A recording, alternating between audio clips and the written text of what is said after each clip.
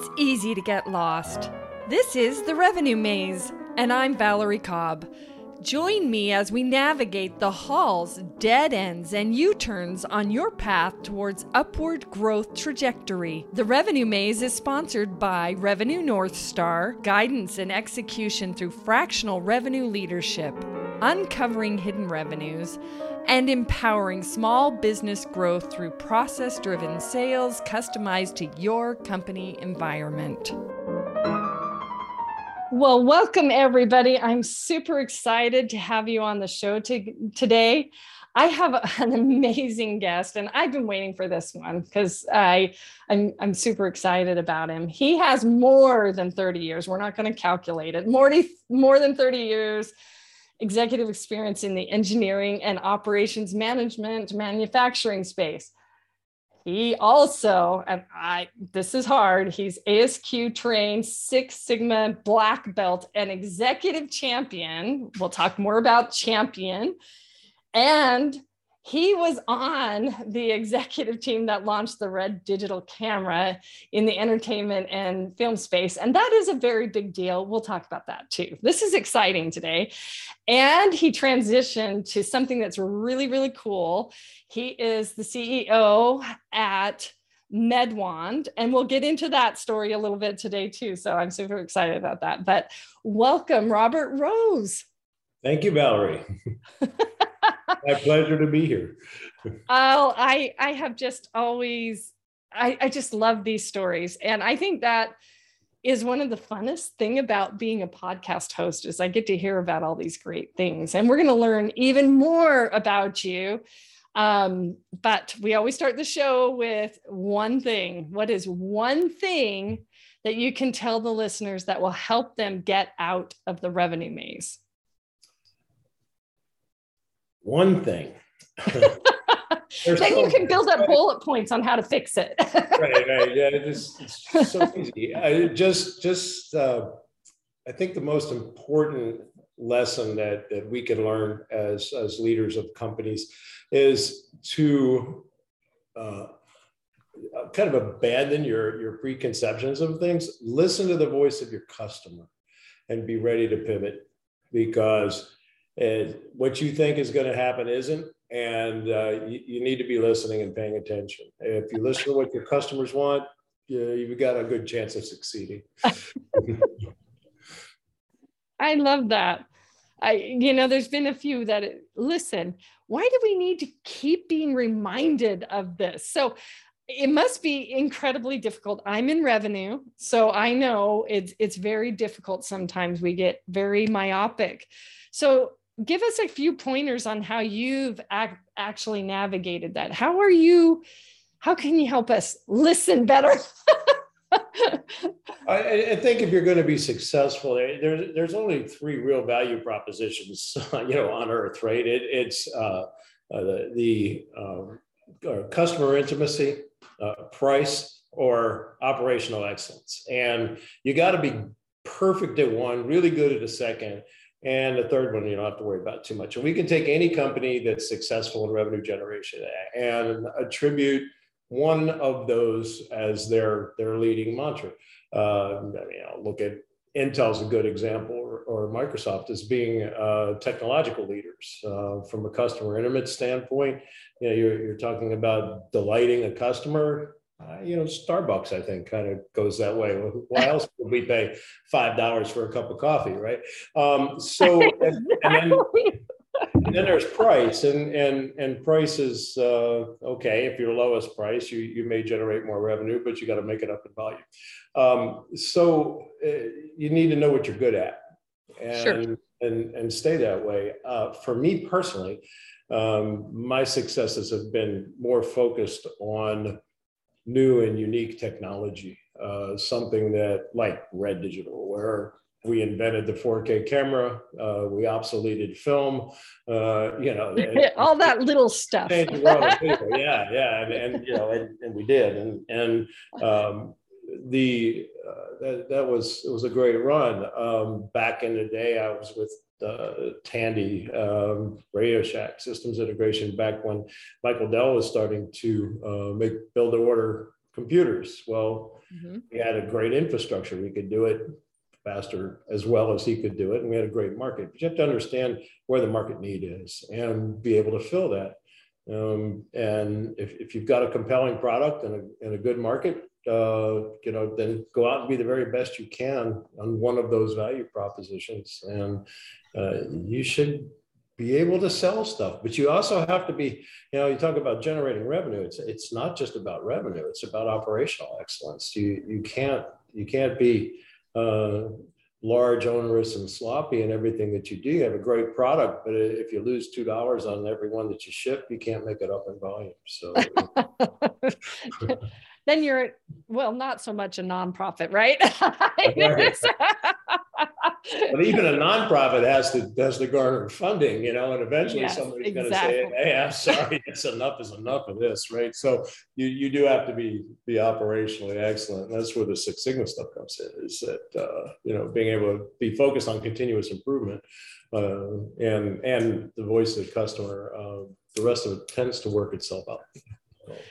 I love that. Basically, you described to me a three-legged stool, and one of them has to be really, really, really, really done well. And I have noticed there's a few people recently, the life cycle of companies sometimes is that they're not so well in one of those areas and then they pick it up, because it used to be that Microsoft was awful with tech support for small business. And now they are like rocking tech support. Like I can get them as fast on the line as, HubSpot, and that's like in 2 seconds, right? So they've kind of done a really amazing turn. And then when you started kind of mentioning some of those, being the forerunner in some of those areas, listening to the voice of the customer helps you do that, right? I mean, that's the whole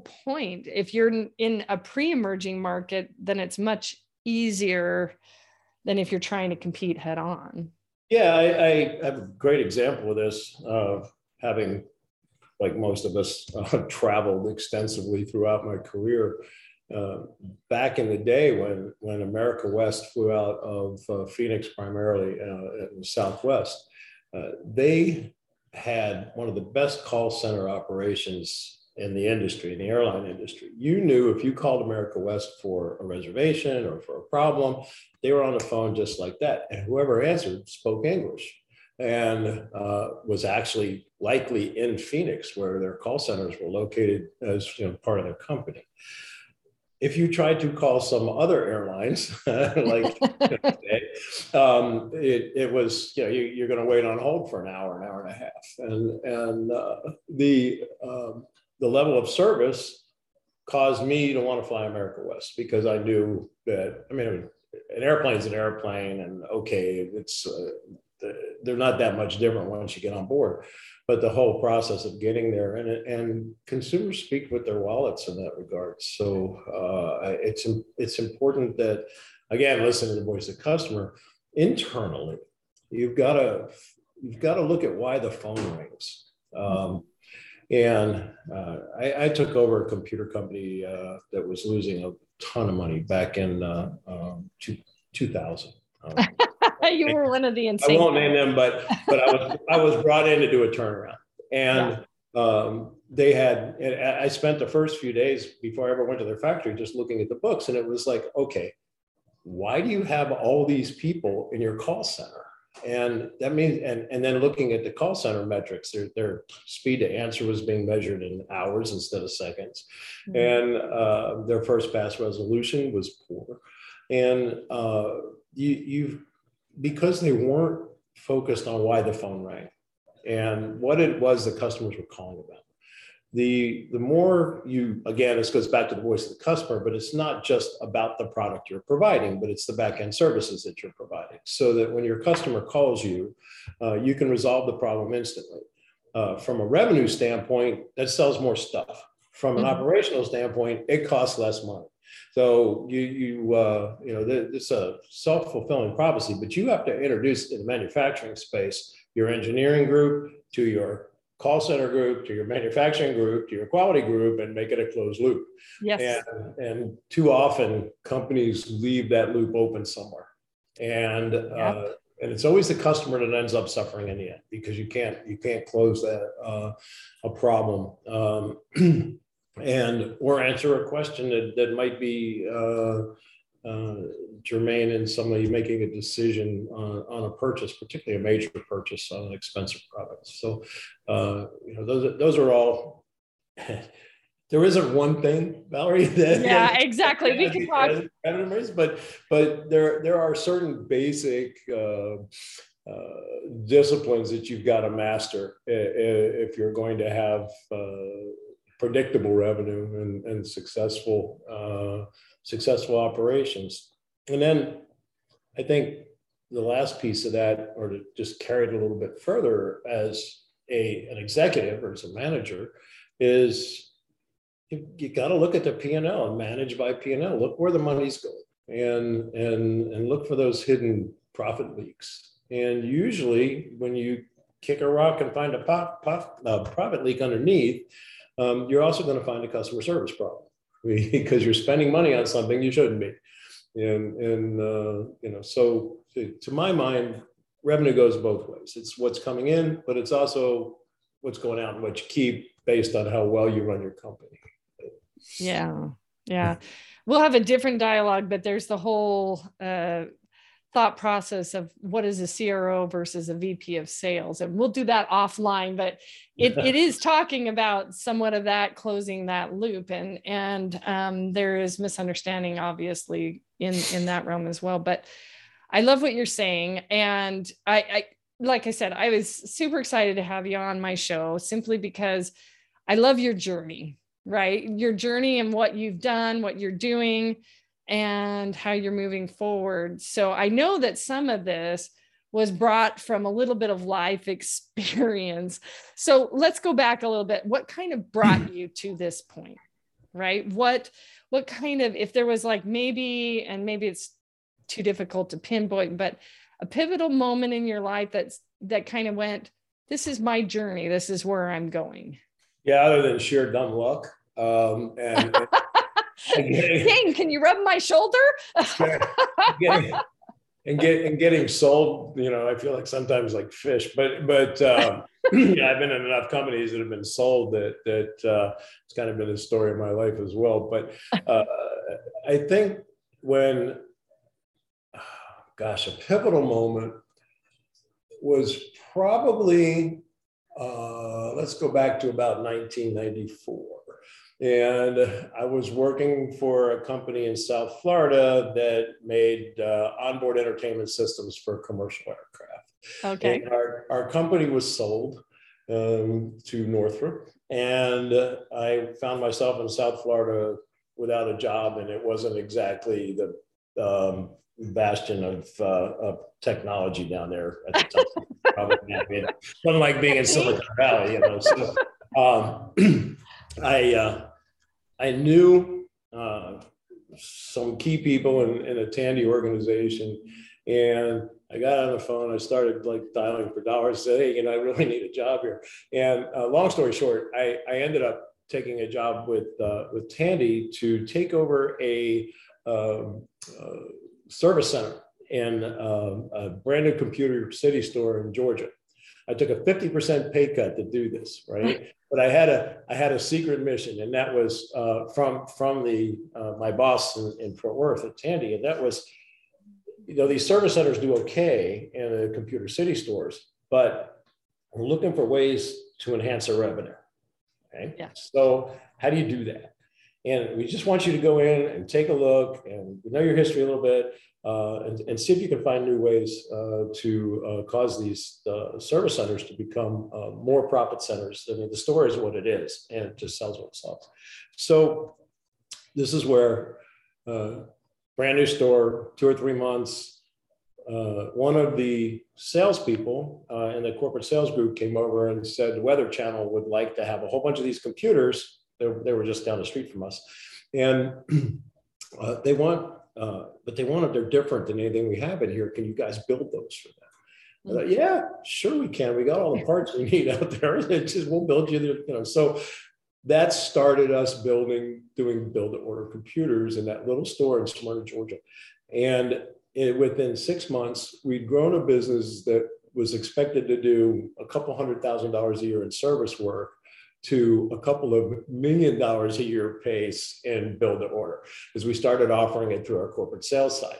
And then we expanded to some of the other stores. And then one day, the VP of Tandy Retail Services walked into my little service center. He came all the way out from Fort Worth and said, "We need to go to lunch." And so we did. And one of the great mentors in my career, by the way, his name is Bob McClure. And Bob said, "This is great. I've got 1,500 Radio Shack franchise stores, the Incredible Universe chain, and all of the Computer City chains that need to have these services. And I've got an empty building out in Hazel, Texas, and it's yours. You're now Group General Manager of Tandy Systems Integration. Pick the people you want and move to Fort Worth, please, tomorrow." And so that's a true story. And I did. And I took most of my team with me out of that little store, and we built a factory, and we were doing $30 million in business by 6 months down the road. And it kind of snowballed from there as far as my career is concerned, because a year or so later, Tandy sold the Computer City stores to CompUSA. And wow, yeah, I remember that. looked at what we were doing and wanted our factory and our build to order capabilities as part of the deal. And what came out of that was CompUSA PC, and all of us went to CompUSA, and my core team, and we stayed with CompUSA until it was sold to Carlos Slim, and we saw it's Telmex in Mexico, and we saw the writing on the wall for that. And from there, I ended up being global vice president of operations for Wiley Systems. And I was there until Wiley was sold to Arrow. And then I went on to do that recovery mission and the next computer company. And it just kind of escalated my career as we went. But along the way, I became a student at Jack Welch and Six Sigma, and started to see what it meant to be operationally excellent. And I decided that a lot of people paid lip service to Six Sigma, but I couldn't bring it into a company and do it right unless I understood it myself. And so I went through the ASQ training and became a black belt, and say executive champion, which is not quite even being a black belt, but just endorsing it, but driving an entire Six Sigma initiative, more than one company from the top down, and it worked. And anyway, more recently, it's been a little different. But well, it is certainly an amazing story when we talk about those things, because I mean, when I go into companies, I always do what I was taught now is called high involvement planning, to create that excellence loop every single year for forecasting out. So but I am not Six Sigma, and I've read up on it, and I've met people, and I'm like, they are just the sharpest people. I should probably do that anyways, but that's a cool story. Be careful, because you can mess that up too. Yeah, probably. I know we've met people along the way who like Kaizen events, they'll do Kaizen events for the sake of doing them. Okay. And I don't need people from 6 different departments, including the janitor, telling me how I should organize my desk. Right? Exactly. It can get that ridiculous. And so you have to take everything with a modicum of common sense. And moderation in what you're doing, and just don't become a zealot about anything, but be able to look at a much bigger picture. And when it gets down to it, I think there was a LinkedIn post talking about common sense, that gut reaction and emotion, and there's some things in there that it's just very, very interesting. So no, it's a cool story. So I know that there later on in this show, we'll talk a little bit more about just you personally. I hear some little bit of Olympics and track and this kind of stuff. So you must have been a high achiever at all times and in all places and on all things. But, did that take you then?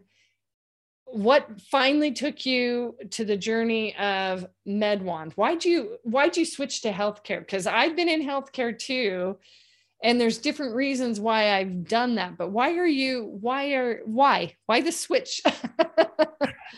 Remember when I said pure dumb luck? I actually started my career in healthcare. When I got out of college, my very first job was as a production control manager for a medical equipment company in Maryland. And so I have a bit of a background in it. And then I went into consumer electronics and the rest of the history that you heard up through Red. But it's how I got into this was an accident.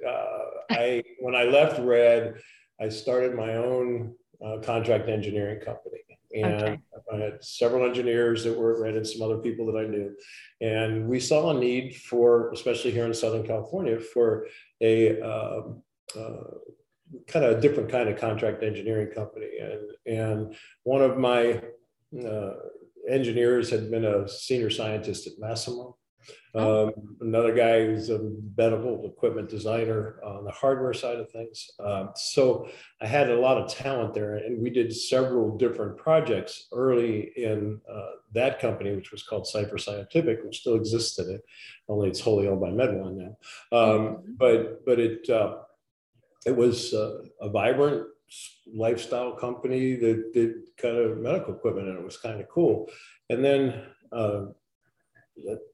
you need to transition into how MedOne started, at least in order to finish this story. But I knew a doctor in Las Vegas, and he and I knew each other for some other business. And we were talking one day, and he had no idea that I had an engineering company. He's a direct primary care physician.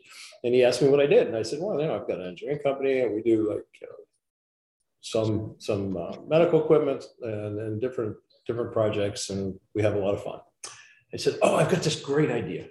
My sister called me from Chicago the other day, and she had an upper respiratory problem, and I tried to auscultate her lungs with a cell phone, and it didn't work out too good. So I would love, and this was in 2000, a long time ago. We started the company. This would have been 2014. He said, I'd love to have a device where I could just take basic vitals like I do in my office, but over the internet. And so, I think we could build that. And he got any money, and he was like, no. And of course not. Not that kind of money anyway. I said, but I think it's a great idea. So why don't we partner up? You're a doctor, I'm an engineer. All we need is a lawyer, and we're all set. And so we made a company, and we called it MedOne Solutions. And then we spent the next 2-3 years going out and trying to fund it, and we did. We got MIT Angels interested, and that's where our first funding came from. There's a lot more to this story as you want me to tell it, but but that's how it started. But what we started with 8 years ago and where we are at today is a completely different place. And that's because when we talk about listening to the voice of your customers, the pandemic helped a lot in propelling telehealth 10 years into the future in about 20 months. But at the same time, so technology has evolved as well. So what started out as a product idea for something that could be used by a doctor to examine a patient remotely has turned into an entire platform and an ecosystem that's now a platform for AI and for other devices and a lot more. And it's because it had to. And we couldn't have one without the other. Yeah. So, here we are. I would add to that, it's not a bad thing to do well by doing good, and we're going to have a big effect on people as we move forward, and the healthcare landscape in general. guess Tori filled you in on what we've done at the Smithsonian.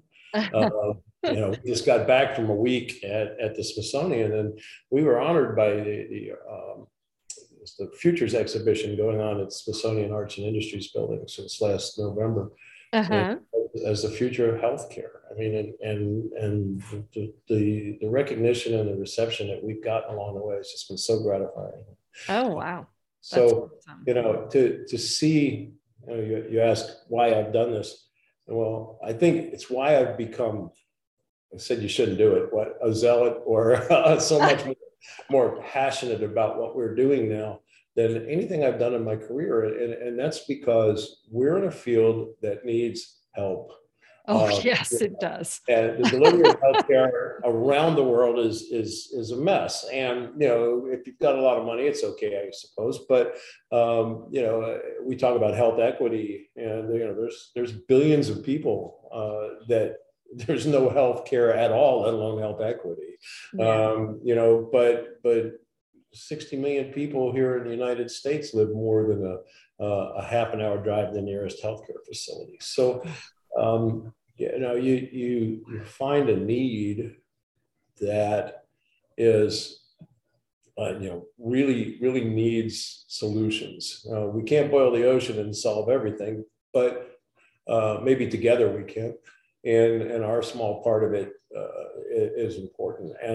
And so I chose to abandon the rest of what we were doing with Cipher Scientific and move my team and everything else 100% into MedWand and expand our footprint, if you will, to an entire ecosystem that could really make a difference, not just a toy or a product or a wearable that we might sell and make a little bit of money from, but something that could help. And when you get up in the morning knowing that, it makes it all worthwhile. So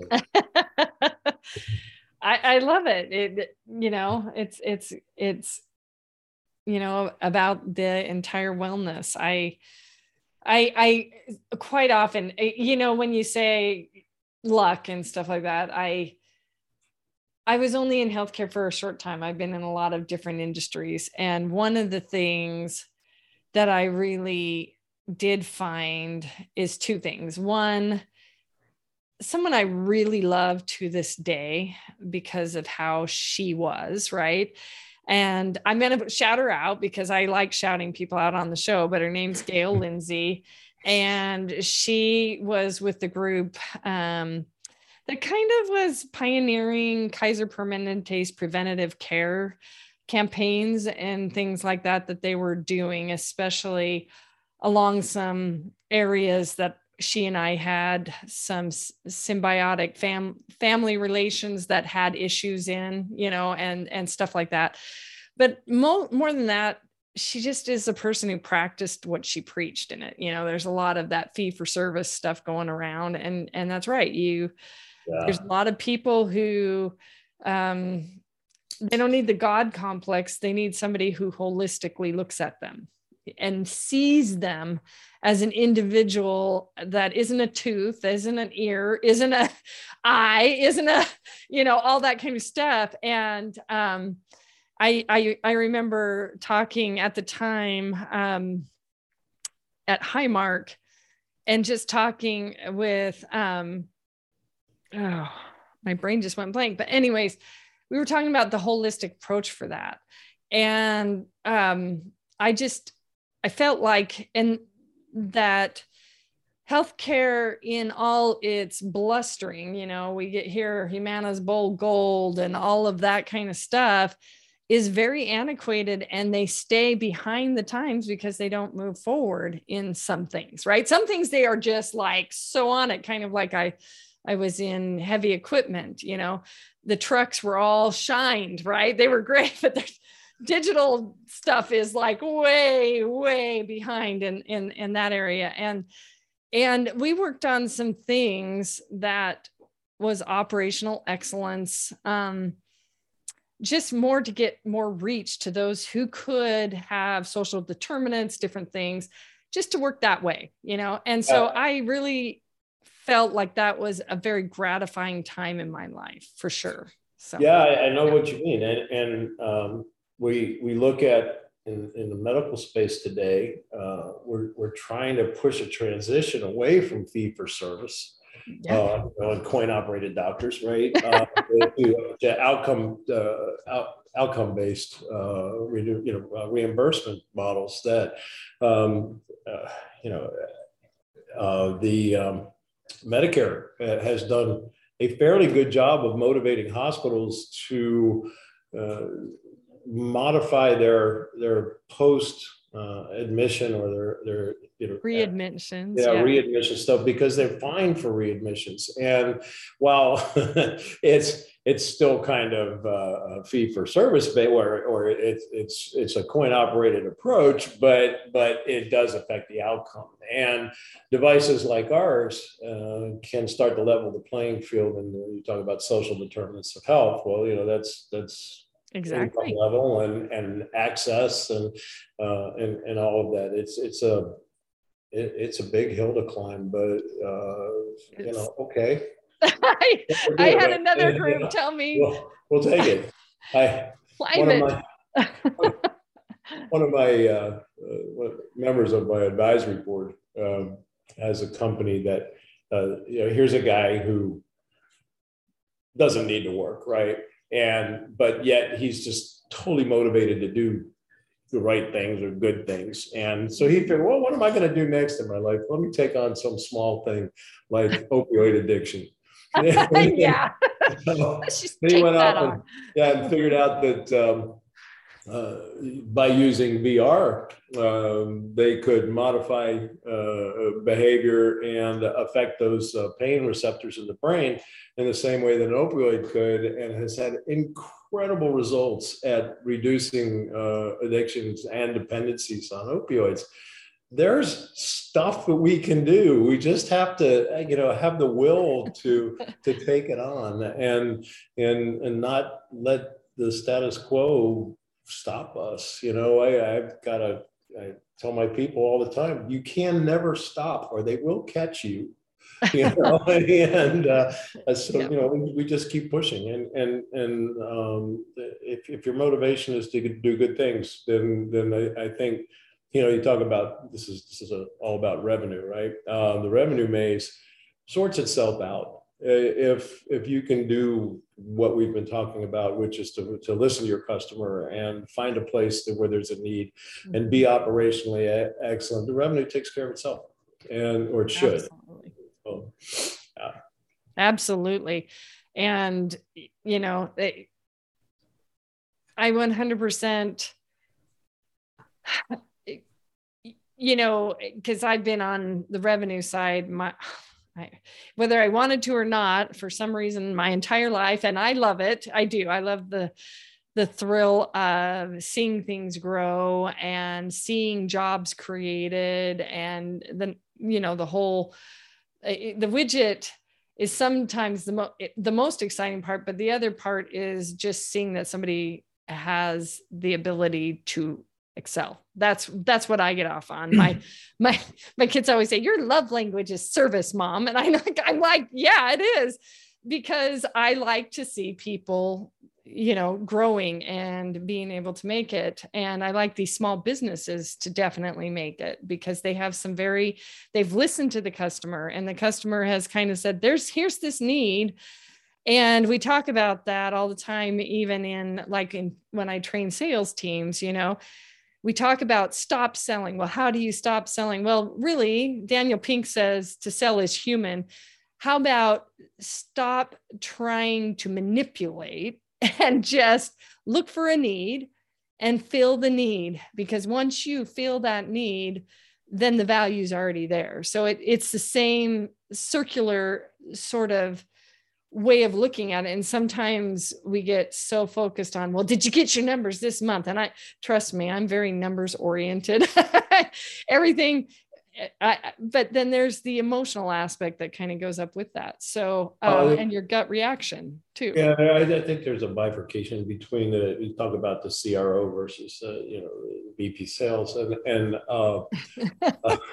but one is strategic. When you look at a revenue officer or what direction is the company going, and you're trying to identify those areas where there is a need.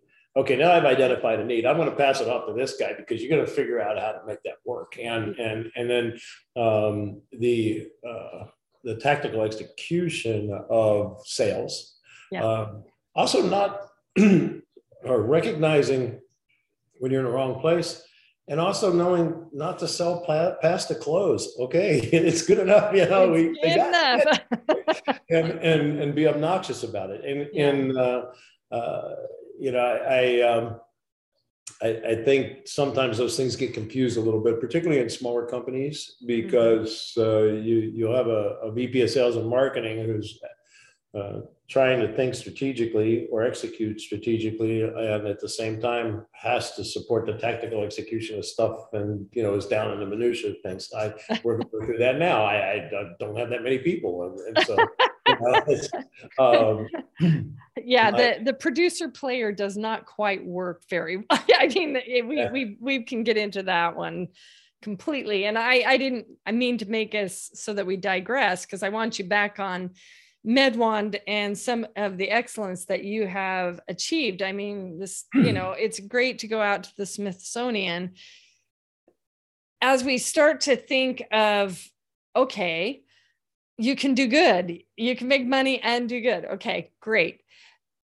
So I hear that you have always done excellence, whether it's been in just sitting, whether it's been in growing those companies or whatever, but track in the Olympics, does that ring a bell? Actually, it wasn't track. It wasn't track. Okay. Tori, you're fired. No. It was. I'm just teasing right about her.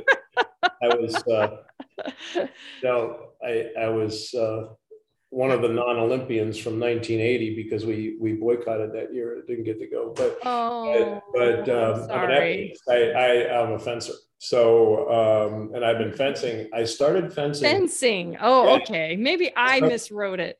I'm sorry. You know, as in like with a sword. I started fencing in my first year of college, and I found out that I was really good at this. Pretty soon I was nationally ranked, and I actually had a talent for it. And I continued to fence up into my early 50s. Wow. So I had to have my knees replaced. But even now, I'd like to get back out on the strip, but I just have been so busy. I could only do so many things. You know, I'm also a pilot, and I have a race car, and I keep really, really busy. So she listed those things. I was like, no way. But I've also, you know, I've also been fired, and you know, I've had financial stress in my life too, and I've always managed to fall uphill because you just keep going, you know, and do the best you can. And part of it's luck, and part of it's just perseverance. You just have to keep on it and keep on it and keep on it, and things don't always work out. I remember before I went to Red, I was doing some consulting work for a couple of years, and I ended up in a little office at a company in New Jersey, dialing for dollars, trying to, you know, bring in as a sales guy, you know, and traveling back and forth to my home in Las Vegas, and you know, so I've done a couple startups that I've been involved in but didn't start, that have failed, and you know, okay, now what? So you know, I'm in this group called ABL here in Southern California. It's Adaptive Business Leaders, and it's C-level roundtables. Sure. And we have both technology roundtables and healthcare roundtables. And I'm on one of the healthcare roundtables. And this came up just the last couple of months in one of our meetings. That I just asked the question: how many people in here have been fired more than once? Every hand went up. Okay. Yeah. If you haven't been fired, you weren't pushing hard enough. Exactly. And eventually you're going to rattle somebody's cage, and you're going to get yourself in trouble. And you know, to hear some of the stories, and you know, I'm talking about also in the room, the CEO of a major healthcare company whose name you would recognize, said, "Oh yeah, I got fired 3 times from that," you know, and it's like because that's what we do, right? But it just, you don't have to everybody is not going to end up where I did. I said some of it's been by luck, some of it's been by planning, but if you can be the best at what or try your best, it's going to get recognized, and you go a long way. I've learned that to surround yourself with a great team and let them run. If you've got the right people, you don't have to micromanage them. I look at my job, and I always have, whether I've been a division manager or I've been CEO, is as a more like a conductor of a symphony orchestra. I can't play any of those instruments as well as any of those guys can, but I can all play together perfectly. And that's really a recipe for, I think, for success for a company. In a fast company. I also had another boss who's passed away, who another great mentor of mine. His name was Rob Howe, and Rob always had the saying that if your senior staff can't fit in a minivan, you have too many people. So, I love that. But if you with duct tape on the door. Yeah, right. So, and not a clown car minivan, but you have to be able to surround yourself with the right key people and let them do their jobs. And you don't always succeed at that with everybody, but on balance, the team works well together. If you got a bad apple, it doesn't stay very long anyway. So that's again from navigating the revenue maze, having the right team, understanding how all the parts fit together is really critical. So I've been pretty good at that over the years. I can't take credit for everything. I can only, just to wax philosophic for a minute, but I have had some great mentors in my career, and you take the time to listen. And now all of a sudden, I've realized in the last couple of years as this journey's gone on that all of a sudden I'm them. And people were coming to me with it. And it's like, now I got to sit down and go, gosh, what would Rob do? Or what would Bob McClure say about this? Because I've got to come up with an answer here.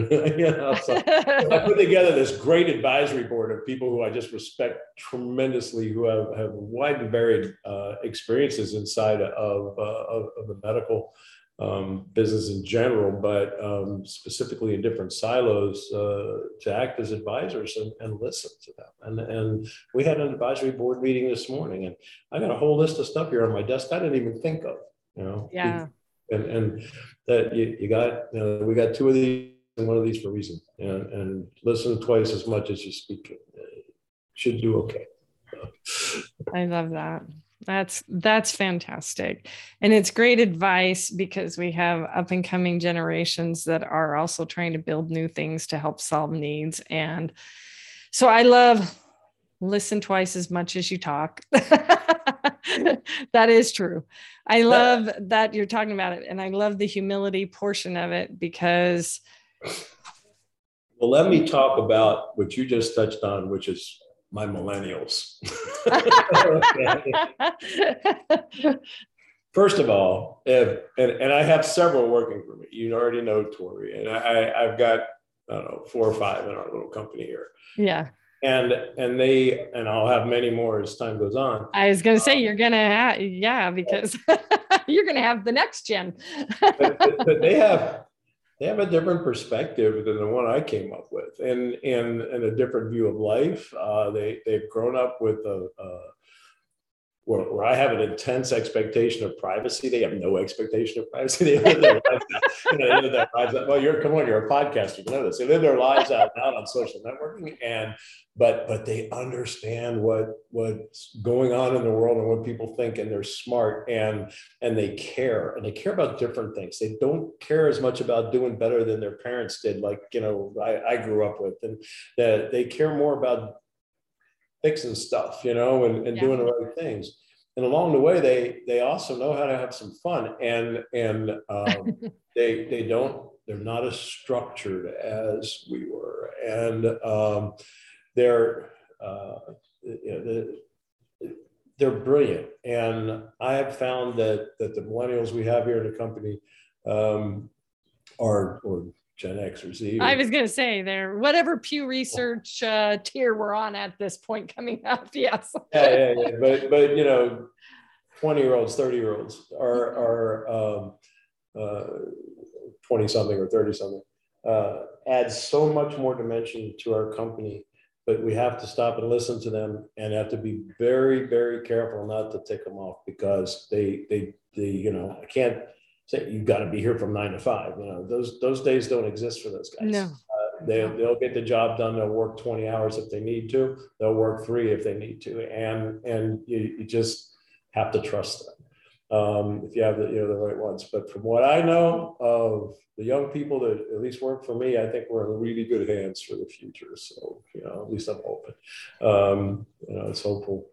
That's, and I wouldn't have talked about this, but I had a life lesson last week, and it isn't that I didn't have a life lesson, but within your own family, sometimes you forget to listen to your family members, or whatever it is. And my daughter was getting married last week, and it wasn't as structured, and it wasn't all the pomp and circumstance. And what you just described, I was just right before we started this show, I was just describing to somebody the beauty of that event. Now, this is odd. We do not even have the same faith background, right? This is my own daughter, and we don't even have the same faith background.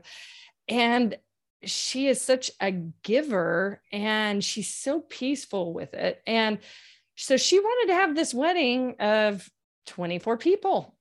That was it.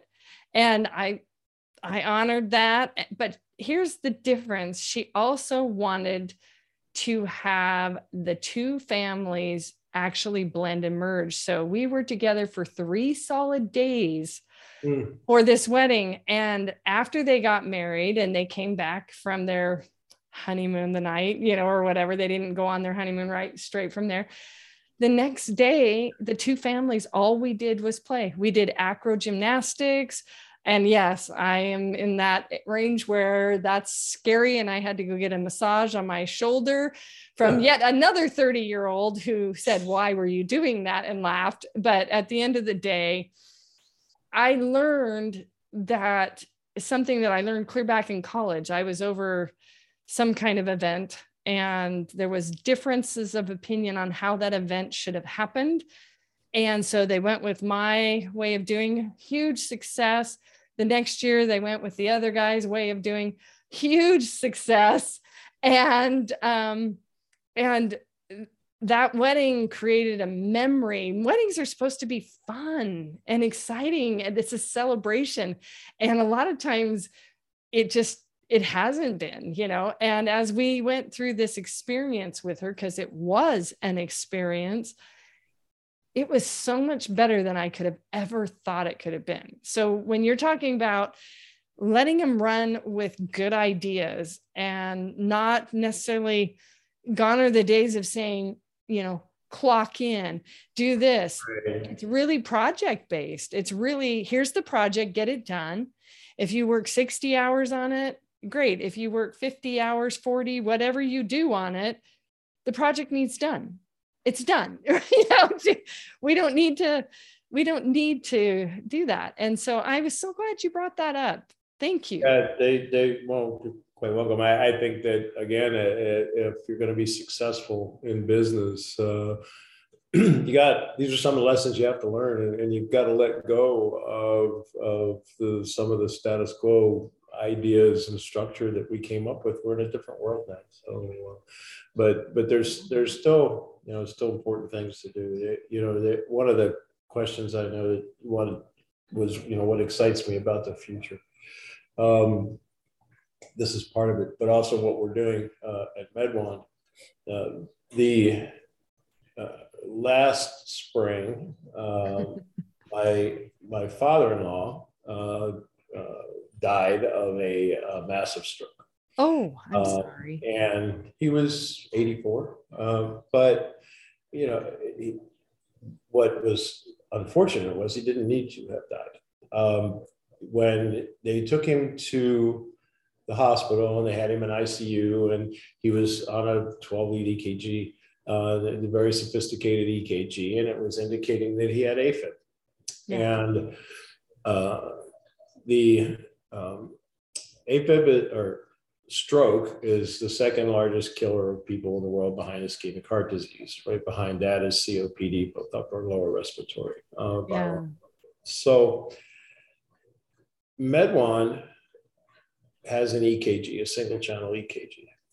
And in our cloud-based platform, we have an AI engine that can detect 16 different arrhythmias with a single 30-second screening of EKG. 20% of all strokes are caused by undetected AFib. Yeah. Imagine the impact if everybody in the world could have a 30-second screening, right? And yeah. see if they had undetected AFib on the millions and millions of people that are going to die between now and this time next year, needlessly. And so there's so much to do and so many opportunities. And so this is one of the things that you talk about, getting up in the morning and getting motivated. And also, motivating your people is a key part of my job. Yeah. And we talk about, the millennials or the young people and how to get them and keep them motivated. One has to do with the work environment. The other has to do with doing good work. And so I use that story a lot because, it's very personal to me that here's a case where had we finished this device 2 years ago and not been delayed by COVID and the FDA, we might have saved my father-in-law's life, and MedOne detected a heart arrhythmia in me when it first came online. My vice president of sales found out he had tachycardia that was being induced by caffeine. He was drinking too much coffee. His heart was racing. He didn't know it. And we haven't even started shipping yet. Where we expect our final FDA clearance in the next few weeks, and we'll be on the market this year. But after 8 years, we're just poised to do so much, right? Yeah. Northrop visited with us at CES, and they want to put MedOne on the International Space Station for a test in order to go with our astronauts for human deep space exploration, colonization of the moon and Mars. They look at devices like ours as key to the future. So, just having come out of the Futures exhibition at the Smithsonian, it's bright if we have the will to make it so. Yeah. We screw up too, but I think there's enough. There's enough drive out there. Yeah, so yeah. I love that. So a lot of people, we talked a lot about MedOne. We talked about your story, and that story is very compelling. It's kind of what, when I was talking about Gail Lindsay and our symbiosis, we had some similar kind of thing. And I love that drives. So if I'm summarizing, listen, then make sure that you actually act in a good way to solve a need. And then from there, the future is quite bright. Mm-hmm. And so bringing this all full circle, a lot of people want to know, you're working on all these things. So what do you do for fun in your spare time? Or is this your only fun? And it is fun. Trust me. I business is fun for me. So. Oh, I love coming to work, but I work hard. I play hard. I guess my single passion outside of work that just takes me away is flying. And, I'm a pilot. We have a little single engine airplane, and it's to get up in the sky and just we're not thinking about work there. We're go cloud dancing or take a flight to somewhere, go look for whales or something. But that's one thing. And I mentioned I have a race car, so I have a Corvette that I race just for fun, track day events, stuff like that. And I did win a Wellwood Corvette Challenge a couple of years ago, but it's the same thing on the track. You do things when you're behind the wheel of a car doing high performance driving events. Mm-hmm. You're not thinking about work. You've got to be focused on that next corner coming up, and so. You could sit home and think about work, or you could go out and do something that takes I think a totally different mindset and focus away from what you do. And it causes a balance. It's kind of a work hard, play hard thing. Although I do love to relax. I've been studying to get a sommelier certificate for wine and stuff, but typically I like to travel, although I wish I didn't have to travel as much as I do. That I could pick my destinations more than I do. Yeah. but I keep busy. I see people who slow down and then they start aging really bad.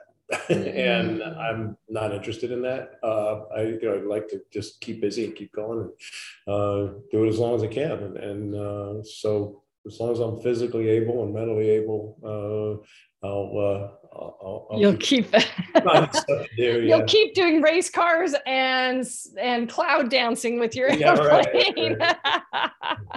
No wonder you might have some heart arrhythmia. You love all the exciting things. That is fun. That is so much fun.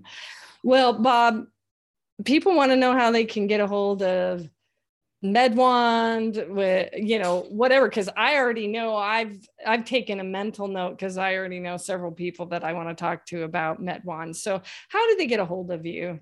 Sure.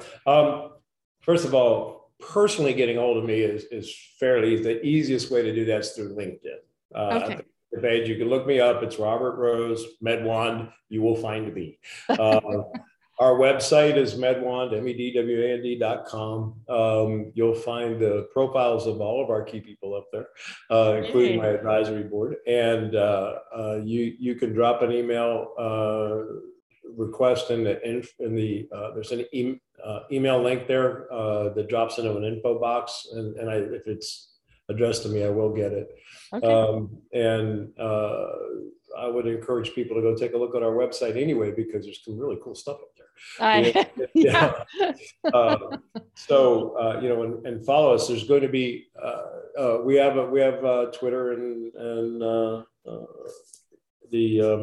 the social networking sites. You can find MedWand there. But if you go to our website, you'll see all the links. And if you follow us on Twitter, when we do press releases and big news happens, we will tweet it out. And there's fixing to be big news here in the next few weeks. And the biggest news everybody's waiting for is our final FDA clearance. Yeah. It's been a 2.5-year journey since we filed our initial pre-sub with FDA, all 2,400 pages of it, and we've been going back and forth with issues and questions and clarifications and additional clinical trials and all the things that FDA makes you do.